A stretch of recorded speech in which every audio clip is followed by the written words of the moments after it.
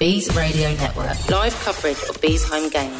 The podcast. Well, hello there, hockey fans, and welcome back to the Bees Radio Network podcast, episode number 15, the Joe Baird in the podcast stakes, as they like to call it, and joining me, well, as ever, wherever we are on the podcast, whether it's Tuesday, Wednesday, Thursday, Friday, Saturday, whenever you listen to us. Mark Denham, how are we? Hello, Graham. I'm very well. How are you? I'm good. The voice is slightly recovered from the weekend, which I'm proud to say, although there's a little tickle at the back of my throat. So I do apologise if there's any unfortunate. We don't have cough buttons. No. We don't have enough Patreons yet for cough buttons. That's the next thing that we're planning to purchase. As ever, we are. I can just hear that on the stream now. So if you'd like to support us on Bees TV in acquiring some cough buttons, please visit our Patreon page. There'll be those who prefer the mute button. I don't know if any of you have seen Bees TV this week, but obviously now we're utilising the radio commentary from the Bees Radio Network live streams that many of you join us for, and they go out on the Bees TV. And if you do it through the auto transcription of what YouTube thinks I'm saying, and what Mark's saying, it's quite bad. Yes, it is, isn't it? It is. What I particularly like about that was A, what YouTube translators are saying, but B, also what Andy, who edits Bees TV, referred to us as. Thank you, Andy. Yeah. Thank you, Yes. Andy, for so many things. And thank you to and yourself thank as you, well. Graham, of course, for thanking Andy. And of course, also thanks to all our wonderful fans who had to put up with, no other words for it, absolutely appalling conditions at the Basingstoke Ice Rink on Saturday night. There's absolutely no reason why a fan should pay £13.50 to go watch their team play hockey. And when I say watch, they would not have seen the opening of 3 goals in an amazing 11-minute period at the start of the first against the Basingstoke Bison, when the Bees just overran the Bison for 11 minutes, chased out Dan Weller-Evans from the game. It was quite a unique thing to be seeing the puck go in. I was stood up against the plexi, so I could actually see a little bit of the game. You would see a puck go in, the players would celebrate, and then a good 3, 4, 5 seconds later, the Bees fans would stand up and cheer as well, because they were not... The whistle had blown, everything had stopped, and they could see some sticks in the air. Yeah, it was appalling, and obviously I'm horrified that you had to put up with that. We've been told that the dehumidifiers had gone AWOL. Apparently, there was an announcement before the game about that. The dehumidifiers haven't worked in the main dehumidifiers haven't worked in Basingstoke Ice Rink for about 14 years. But apparently, the temporary ones got taken away during the week because they didn't expect such bad conditions, which is why what occurred. But overall, a really successful night, ending that losing streak against the Bison, did the TSI World Bracknell Bees. And in doing it in such emphatic fashion, that really set up and continued this run that the team have been on, where sometimes the results haven't gone our way, as it did on Sunday night against Swindon Wildcats, where they took home a 4-2 victory, the 4th goal coming an empty netter, the 3rd goal coming with 3 minutes to play, in a game where the Bees had really dominated proceedings from the second period onward, and it was only a very fine performance, I feel, from Rennie Marr that meant the Bees didn't take the 2 points on the night. But it's just a beginning to get a string of performances together. And you look at an interesting discussion with Doug on Monday. I can guess how this one's going to go. Well, no, I had an interesting discussion with Doug, and I said to him, I said, I feel for you, because genuinely, I think the better team lost. And I stand by that, even though Doug said to me no. Doug said no. He said the better team never loses. But I said to him, you look at your team effort as a whole, and you look at Swindon's team effort as a whole, and if they hadn't have had Marr in there, they'd lost that game. They would have been, 5-6-2 down by the end of the second period. So, Swindon obviously were backstopped by Marr, and he committed robbery. We'll get onto that in a moment on a number of occasions. But, without Marr, Swindon were sunk in that second period. It was a fantastic period of hockey. I'd say probably the best period we've seen from the Bees this season. Correct. And I thought, from there, all through the third period as well, I thought the Bees they just had a little flat period. But other than maybe a minute or two in the third period, I thought they were the better team again. And I think it's really harsh, I did cause, I must admit, a laughing fit on Bees Radio Network by getting my words wrong, saying neither team deserves to win, but neither team genuinely did deserve to lose that game, though. It was so tight. It's probably the best Bees performance of the season so far. And that's still without Josh Smith as well. The third period without Aidan Doughty, so that's not a full lineup either. But I thought it was a great performance, and I think it's a real shame. You know, like even if it hadn't been won or lost in overtime, in regulation, it would have had to go to overtime, and you have to have a winner or a loser. I just think it's a real shame in a game like that one team has to lose, arguably when the sum effort of the team that lost is better than the team that won, except for one superstar on the night. Yeah, and I completely agree with you. I think it was such a impressive performance all weekend, and yeah, sometimes you're going to get those things. Results just aren't, the bounces aren't going to go your way, the results aren't going to go your way. You're going to come up against a hot hand, you're going to come up against a hot pad. That's sadly what happened Sunday night, and there's absolutely no shame the Bees can take away from that performance. On the subject of the goaltending, I would I know, we're going to come to this. Up. No, not that yet. Here we go. Not that yet. I just want to clear something else up. I said on commentary on Sunday night, I said that if you can beat Mar once, then you are more likely to get a second or a third, although he is by no means a sieve. I'd like to congratulate the people who have criticised for their own inability to hear, because they missed out by no means. I did not call him a sieve. So, yes, I'm more than happy to take criticism if you've listened to what I've said, but, you know, I did not call him a sieve. Just want to clear that up before we get on to what you were expecting me to come to. Oh, I was not expecting that, but I'm really enjoying it because I saw that comment and I went, he didn't say that. He literally said the opposite of that. I'm just putting the record straight now. I mean, it's not the first time you've had to do that this season for something you've said on the stream, but this one, I said I was accused of saying on that occasion, and I stand by what I said. I'm not getting roasted for something I didn't say. It was just so great. He said that Mar's a sieve, and I was like, he didn't. He just basically exactly the opposite. He said that, but it is true. With any netminder, you get one past the netminder, you are statistically more likely to be able to get 2 and 3 and 4. And there is research that proves that as well. But also, as ever in sport, you have the stats don't lie, but you also have to pass the eye test. And Mar is one of those guys. We have seen it in games with him. You get one goal past him, you can get a second very quickly, which is what happened on Sunday night. He then managed to re-find his form and shut up shop for the rest of the game. So when I saw that fan go, the radio commentator said that Mar's a sieve, I was like, you've just not listened, have you? And this is the issue. It was so much in the world right now. People are able to hear what they want to hear with certain things, and you can create controversy out of nothing, and that's a chance where someone's tried to create some controversy. But unfortunately, as you quite rightly say, and there's that cough button we need. Yes. As you quite rightly say, they were incorrect on that one. But let's talk about the better side of what we were going to talk about, shall we? Yeah. And that is, you called it, and I was amazed by it at the time, and I said it was amazing.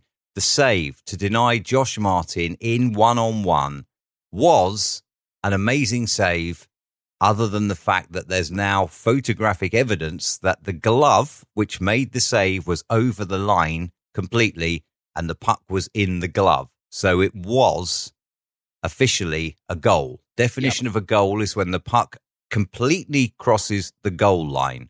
So it was officially a goal, despite the heroic attempt by Mar. Now, I will say, I thought it was a fair save from where I was, as did you, because you called it as such.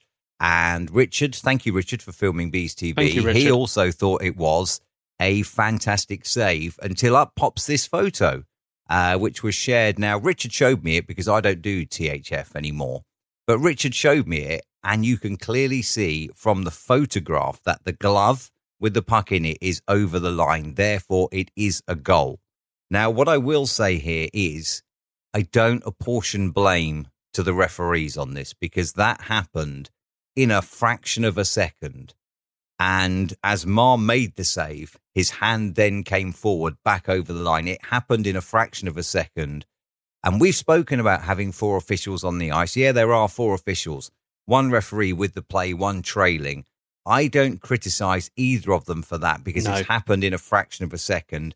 And let's be honest, the only way you could ever have resolved that, even with video replay, because our main camera on the angle it was may not have picked it up. Our camera behind the goal may not have picked it up, because Mar was in the way. The only way you could have solved it is with an overhead camera. And who has overhead cameras in this league? Plus then the technology for video review, even if the league allowed for it. So it's one of those frustrating things in that the Bees should have gone into the interval level at 1-1. And that may have made the rest of the dynamic of the game totally different. Irrelevant now because they didn't. It's just a bit frustrating. No blame attached to either of the referees for calling that, because at the speed it happened, you and I both called it straight away as an amazing save, which we thought it was. You know, the referee, even if they're placed on the goal line, with the speed at which the save was made, you know, you can't apportion blame to them for not being, you know, like, able to see things in slow motion and on replays. No, exactly. And as you say, like, we called it as a fantastic save, and it still is a fantastic save, even though it crossed the line. And as you say, the photographic evidence proves it. And that was just one of a litany of saves. There's a save in the third from Dominic Gavage, who he thought he had scored. He was off celebrating, I think, and his head went in his hands. He couldn't believe that Mar had somehow got his blocker side to it. It was an outstanding save, and there were pad saves, and there was so much to enjoy in that net-minding performance. There was so much to enjoy from Danny Milson as well. I was going to say, like, did Danny a very strong job. Fantastic job as well, I thought. Yeah, he did. He got called upon, did the job that he had to do. Overall, as a team, I think there will be bits they'll look at, and they'll look at that first period performance, and they'll know that they can't come out as flat as that. They need to come out stronger. It happened in both periods, and you mentioned it on the commentary, is sometimes there is a habit for this team to fall a goal behind. It happened against Hull the week before. We went behind in the opening minute. It happened here in a minute. It happened in the second period in a minute. Like, sometimes it does need that little kick. And I think it's something they'll work on. I think it's something that's nothing to do with skill. That's nothing to do with desire. That's all about mentality, how quickly you can switch on into playing the game. I know Doug will be drilling into them. Guys, puck's dropped, your mind's got to be switched on. And your mind's probably got to be switched on 10, 15, 20, 30 minutes before the game, so that you're in the position that when that puck drops, you're not thinking, right, the game started. You're thinking, I'm already in motion with the game. That's all mental, and that will all come. While we're here, we'll talk. I mentioned him very briefly then, but obviously it was a debut weekend kind of to remember for Dominic Gavage, who put up 2 goals and 2 assists, and 2 mighty fine goals they were. The one on Saturday in Basingstoke. He actually tried to pull the same move on Sunday, for those of you who are at the Hive, where he raced in, went round the back of the net, and then peeked out from the netminder's blocker side and tried to fire it in backhanded. Dan Weller-Evans left just enough of a gap that it was there. Rennie stayed very close to his post, and as a result, Dominic wasn't able to bank it correctly, but it was a wonderful goal, a great bit of outstanding skill that really laid down his marker. And then on Sunday, not only did he score a goal that is like one of those dream ones where, speaking to the guys on the bench, you saw him release the shot and you just saw the parting of the bodies. And as the bodies parted, the puck just sailed in. Mar saw it, but he only would have seen it once the bodies had all parted through and he would not have seen it. I want to talk more about his assist for Stuart Mogg's goal, the first goal. Fantastic bit of work by him to carry it in the zone. And that pass, you know, Stuart Mogg will probably never receive a better pass than that in his career. Great finish by Stuart Mogg, but the pass definitely made that goal, didn't it? Yeah, indeed. And it was the play as well. He knew when to step it on. He knew when to speed up the play and when to slow down the play. I'm really looking forward to seeing it. And that's one weekend. I'm looking forward, and we can't get too excited because we've got excited about an import after one weekend of action before. But I think the comparison was very much there from this year's Bracknell Bees with Dominic Gavage to last year's Bracknell Bees with Tyler Van Cleef. Because, Mark, I have a very important question to ask you. Off you go. Tyler Van Cleef scored a goal on Sunday, didn't he? Yes, he did. Did you notice him in the rest of the game at all? No, I didn't, no. And that's something that perhaps we saw last year as well in Bracknell. Tyler Van Cleef has skill in abundance available to him, but it's just needing a bit of consistency in the application of that skill, because don't get me wrong, his goal he scored on Sunday was a beautiful goal, but other than that goal, you know, did you have to call his name much? No. Did he do very much? No. And, Swindon are in an enviable position of having a spare import plus all the reclassifieds. I'd imagine that, yes, it's Van Cleef's first weekend back, but he's going to have to up his game a little, isn't he, to be able to fight to hold on to his place, because he's not reclassified. Yep. He is a non-EIHA trained player. In other words, an import. He's going to have to fight to hold on to that place, isn't he? Yeah, and it's quite funny because I said on the commentary, if you're signing a player because you want him to score a goal a game, that's fine. He's going to deliver you that job. If you're wanting a guy who's going to commit to you across the ice, and they have enough talent in that Swindon team that maybe they can afford to, for want of a better word, carry Tyler a little bit in their team. But it's a strange one with Tyler. Like, as you say, the kid is immensely talented. The kid has got skill. The kid comes from a very good pedigree, and the work he has put in to be a hockey player is quite exemplary. For some reason, he crosses he steps onto the 200 foot and on a game day, and he just doesn't seem to. And it happens with players; they just do not seem to hit. The potential that he's got is sky high. Yeah. But the execution, for whatever reason, and like as you say, this weekend coming back from those blood clots that had left him on the sideline, and maybe there is a little bit more to come, but that was very reminiscent of a Van Cleef performance from last year in Bracknell, which makes me delighted when I saw how Dominic competed defensively, stick checks, stick lifts, battling across the ice. Very smart reading of the play going into the defensive end. He has the same work ethic as Roman Malenik, doesn't he? And, we have two hard-working imports that are prepared to battle up front. They're prepared to get back. They're prepared to get in there, do the stick lifting, play the body when necessary. That's what we needed. And a few fans have spoken up on Facebook saying, well, we should have kept Van Cleef. I think Sunday shows, with Dominic Gabage in the lineup and Tyler Van Cleef, I think Sunday shows that Doug has made the right two decisions there. Yep, I fully agree. And also, we can't forget about the third import in our team. Well, before we get to the third import, I have a question for you on the second import. Okay, this is scary. I'm slightly worried now. On Sunday night, the Dominic Gabage reminded me of a now retired import player. Okay. And I was thinking, who does he remind me of? Who does he remind me of? Then it came to me on Monday who he reminded me of. Graham, do you have any idea on who it might be? Just the way he skates, the way he moves, and the way he plays reminded me of a former import player. You can ask me what team he played for if you want, and I'll tell you. I'll give you a clue. Right. Well, it's quite funny because I have, until you said the word retired. We're probably going to disagree here now, aren't we, on this? No, because before you said retired, yes, his hockey game sense reminded me of Rene Yarrolin, who obviously those you would used to know, top scorer in the Elite League for Edinburgh, spent time in the EPL with Milton Keynes and Basingstoke. Thanks, Pete, by the way, for giving us Rene all those times ago to allow us to win the league title. But the minute you said retired, and this way we might go in a very different strand. Yeah. It reminds me of Greg Chambers. His whole style. He's a better shooter than Greg was, but the way he carries himself, the way he moves, his reading of a game, it's slightly different to that. Oh, go on! I'm curious. Mine wasn't Greg Chambers. I'm curious to know your one because you might make my head turn here. So mine was Blas Emmersic, formerly of Slough and Milton Keynes in the EPL.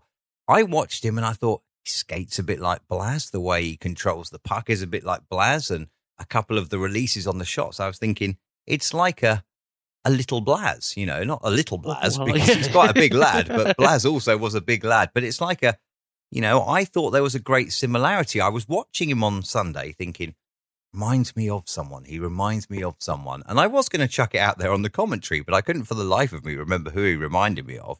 And it was only on Monday when I thought, Blas Emmersic, that's it. I think there is a bit of Blas Emmersic style about him. That's a very interesting shout. I hadn't actually, but yeah, the two, certainly when you start talking about the two-way style of play, very Blas Emmersic, working hard defensively. Those just knowing, and the thing that I've liked watching Dominic is he doesn't put the stick out to make a nothing play. He puts the stick out because he knows I'm just going to lift your stick here and come away with the puck. if I come in at this moment, I'm going to be able to take this puck away from your stride. And that's what Blaz had the great skill of, and made Blaz a very tough opponent, actually, and a very unique opponent. And you sort of forget as well, when he was playing for the Panthers, he wasn't really a forward. He was playing quite defensive. Yeah. Even though his career previously across the CHL, ECHL, all that had pointed him towards being a forward player. It was when he joined the Jets. He did spend a bit of time on D with the Jets, but the majority of the time he was that two-way forward for them. And then when he moved to Lightning, obviously really cemented himself as a great competitor there. Yeah, I mean, do you know what? Like Blaz, obviously playing in Slough, I got to know him very well. Blaz has a great hockey mind.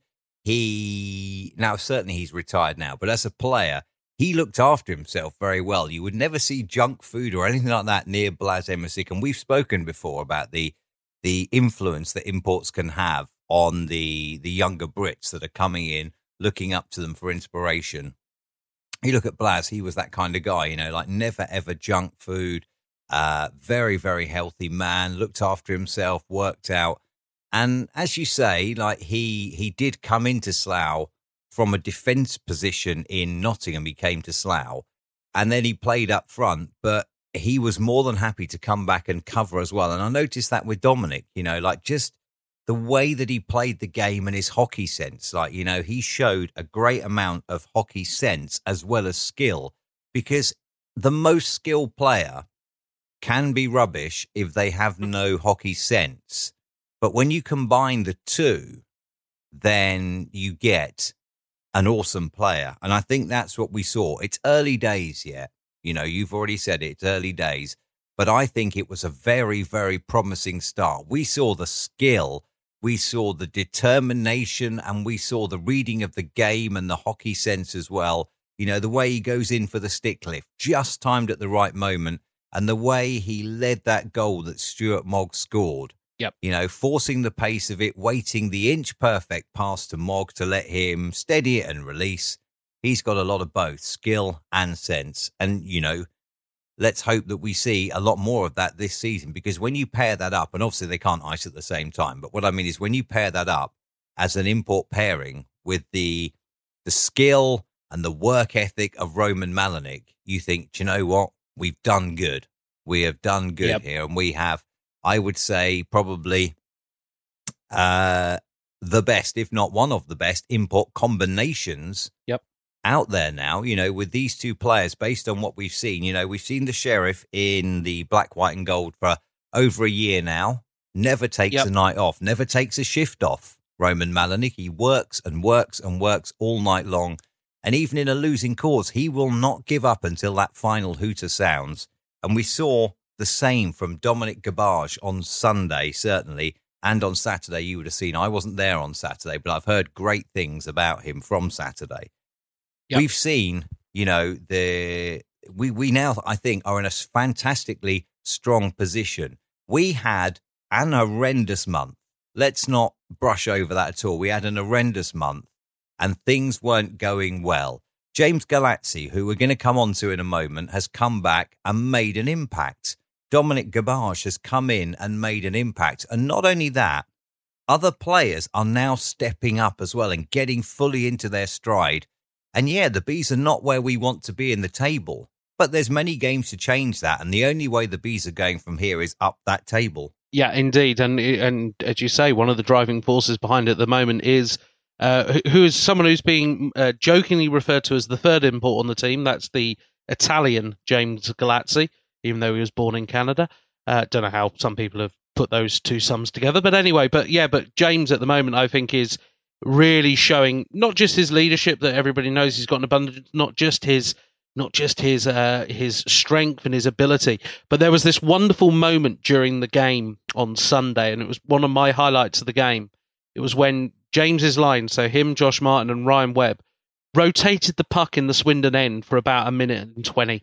And it was, they didn't get a reward with a goal at the end of it or anything like that, but that was just a real telling moment for me of a team that, but you can just see the system beginning to develop, and that wears teams down.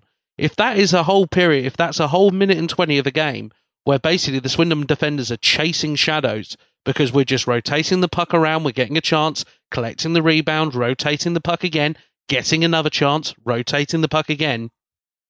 That is proper hockey. That is the signs of a very good team and a very skilled team and a very confident line, whether they're very comfortable just to be able to do that and go, you know what? You'll see other teams in this league, they'll get into that situation, they'll put on a shot, and then they'll throw a low percentage chance on, turn the puck over, and the play will come out the other way. That line just kept working, okay? There's not a high percentage chance. We'll just rotate the puck again. There's not a high percentage chance. Let's rotate. Now there's a chance. We'll shoot, but we'll make sure we're picking up the rebound so that we can rotate again. That, to me, wasn't there a month ago. And that's someone like James Galatsi and the likes of Ryan Webb, who I think has had a very strong couple of weeks as well, and just needs to keep delivering those performances. And Josh Martin as well, who looks like he's full of confidence and full of energy at the moment. And if that is directed correctly along with that line, that becomes a very unique trio as the season will continue to develop, because they've got a bit of continuity in that line. You could start adding a little bit more to that across the board. And that, to me, is just showing how, as you say, the last month beforehand, not great. This at the moment is just those little acorns that you can see potentially grow. And let's be honest, if they continue to grow, we're in November now. If they're fully flourished by March, April time, that's quite an exciting prospect. There was a guy who made his name in Milton Keynes and got himself a reputation as a one-dimensional player. He was signed then to Slough by Slava Kulikov, left Slough and was signed in Basingstoke by Doug Shepherd. Under Kulikov and Shepherd, that guy proved that he was no one-dimensional player at all. And that's Michael Wales, who showed I can do more than just that one-dimensional stuff.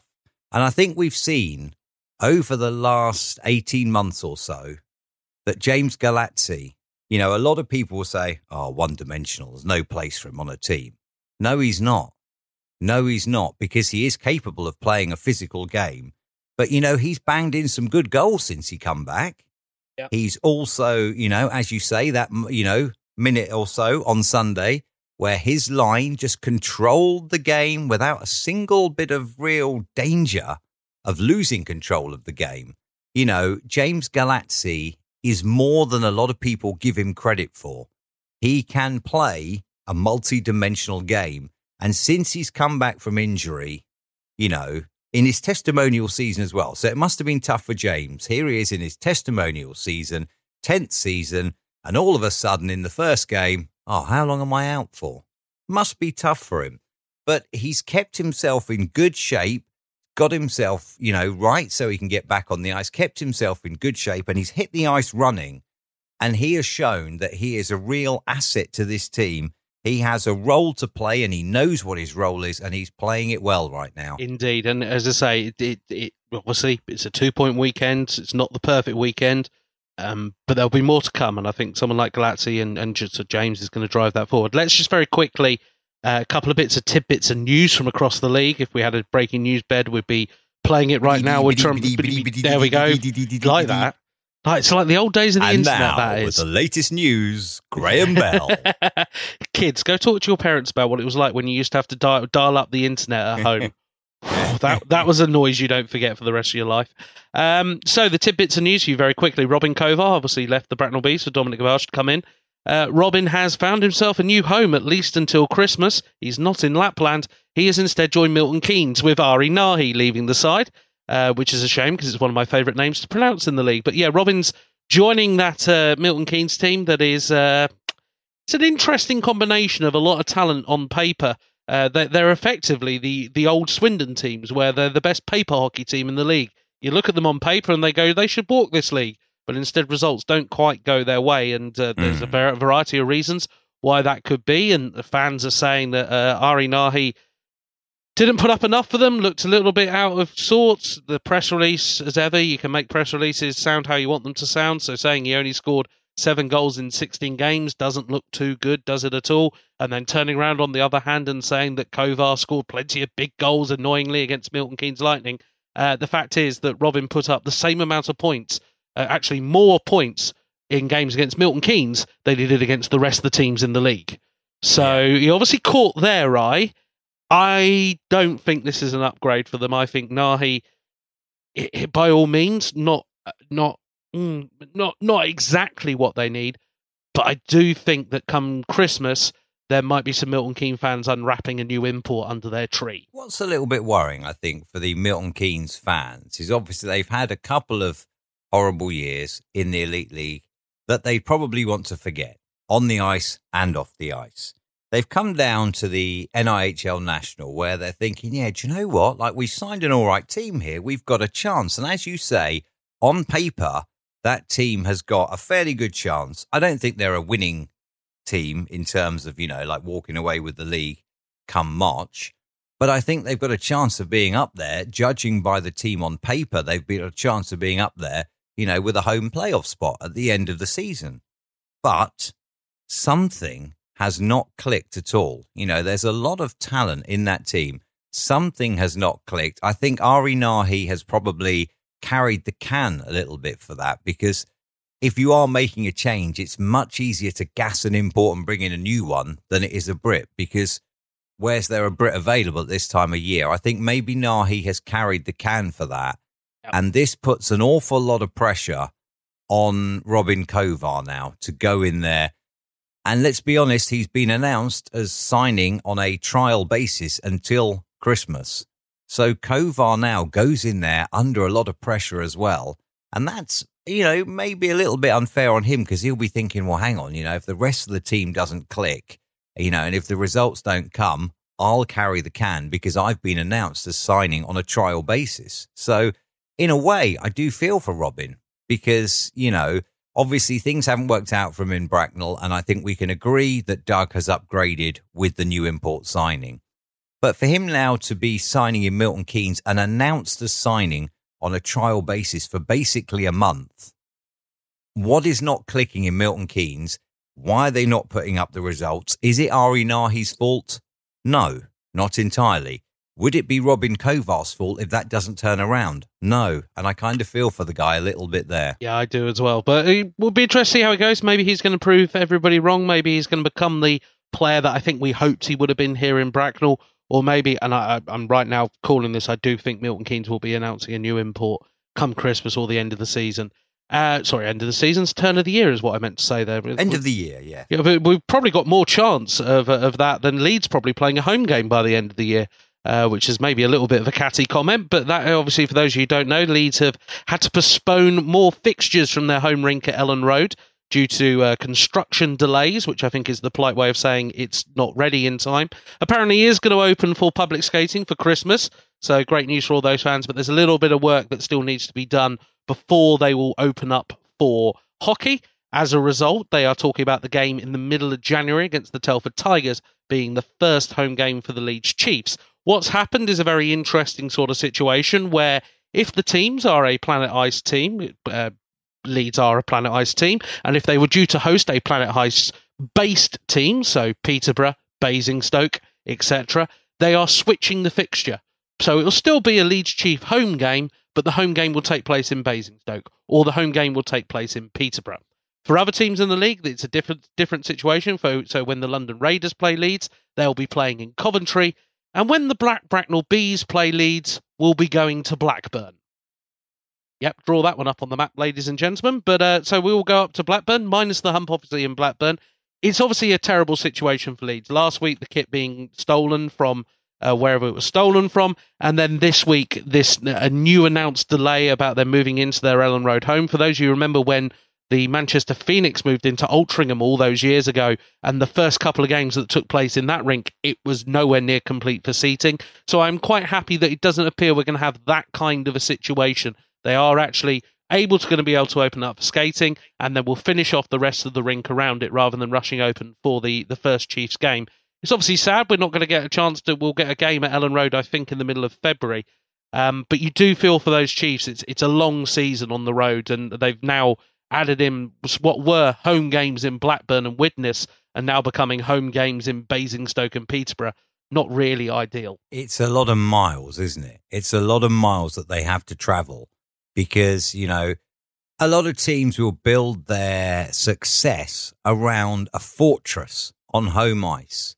successful teams will always look to win their home games and as many of their road games as they can.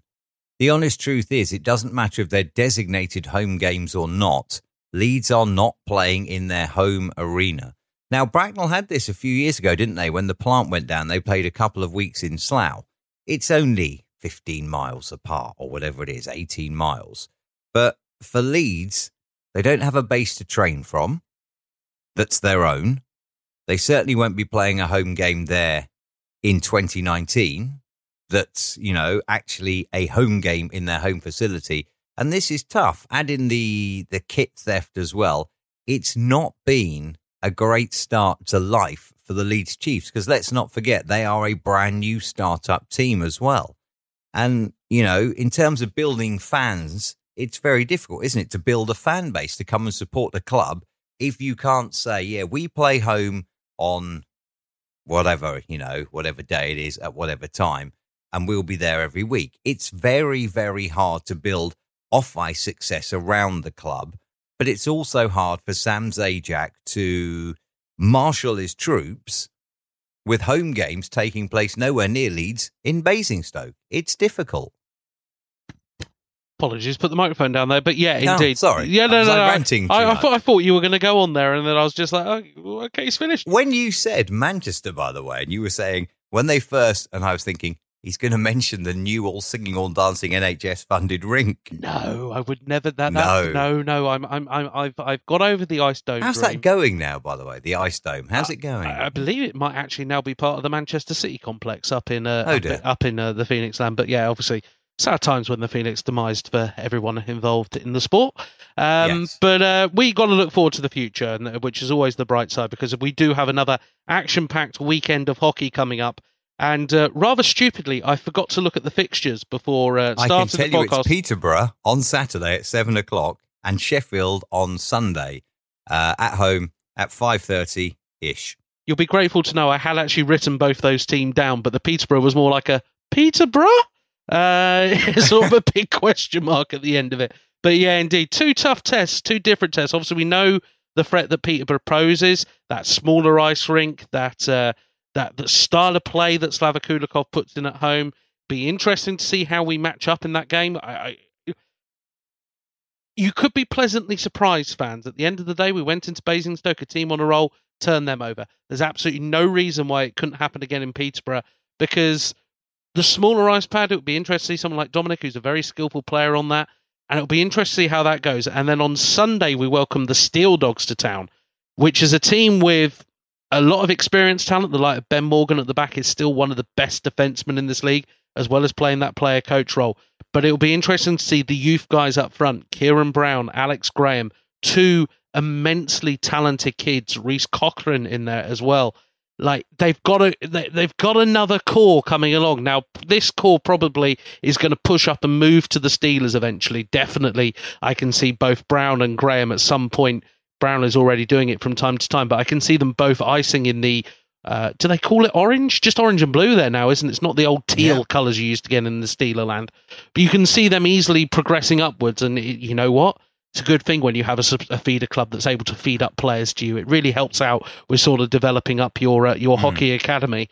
So it'll be interesting to see that Steel Dogs team, because they come with what appears to be a very attacking style of hockey, which could make it a very open match, and one where the two netminders are going to be battling against each other, but also the two teams for goals. And I think it's going to make for a very open and fast-paced game at the Hive on Sunday. I haven't seen the Steel Dogs for a while, until I saw them at Coventry for the finals weekend. And I was quite impressed with what I saw with the Steel Dogs, if I'm honest. Like, there's talent there, there's experience, and there's youth, and there's a good blend. And as you say, it's a double-edged sword, I think, for the Sheffield Steel Dogs, because they are very much the poorer relation to the Steelers with their massive arena and their massive media machine. And, they are very much like the second team in Sheffield. What are you doing? Oh, the Steelers playing. No, let's go watch the Steel Dogs. Very much like that. But equally, I think it probably does draw to your development program, because that you then have that complete path to walk through from under 10s, 12s, 14s, 16s up into the Steel Dogs. And then if you're good enough, onto the Steelers, and you're only going across the road. So it's a brilliant setup for them from that point of view. But obviously, as we've said before, ultimately every club in NIHL National is a feeder club, as is 1, as is 2. We're all feeder clubs. So players from 2, if they're good enough, will get up to 1. Players from 1 will get up to National.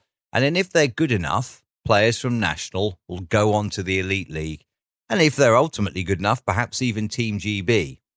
The challenge, I guess, for Sheffield is being so close is that, you know, when you develop your talent and they settle in National and they start like putting up the performances, the Steelers will be looking, and the Steel Dogs will be thinking, okay, we're going to have to find a replacement for this guy next year because he's not going to be here.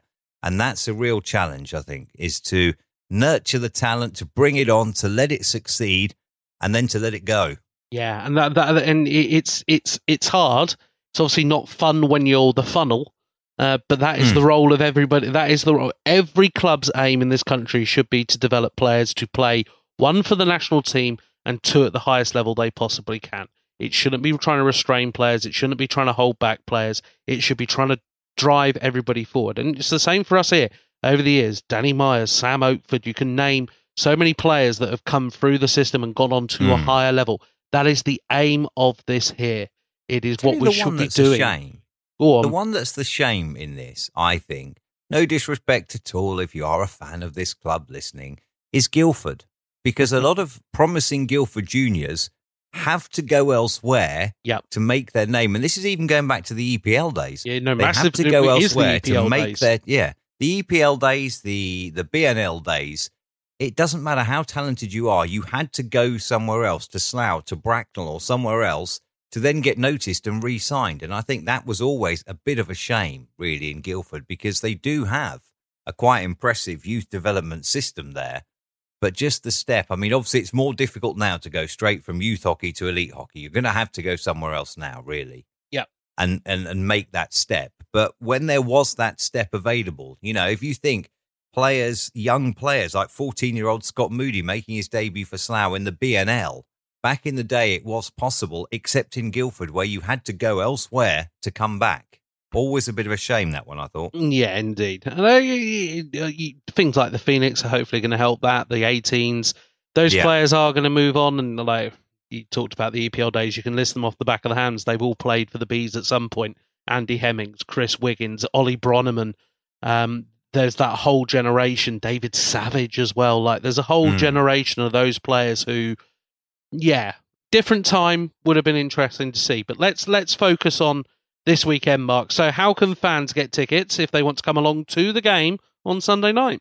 Before I tell you how to get tickets, what I will tell you is if you are going either to Peterborough on Saturday or if you are coming from further afield to Bracknell on Sunday, the M4 motorway will be closed this weekend. That's the 30th of November and the 1st of December. If you are listening to this podcast at a date in the future, that might not be relevant. But this Saturday, the 30th, Sunday, the 1st, the M4 motorway closed between Junction 6 Slough to Junction 8 and 9 Maidenhead. So obviously, if you are travelling to Peterborough, and you want to make your way, do not use the M4 because there's going to be signposted diversions through the local routes as well. So don't use the M4. Equally, if you're heading to the Hive on Sunday for further afield than Bracknell, then you want to be trying to avoid the M4 again because it is closed until Monday morning.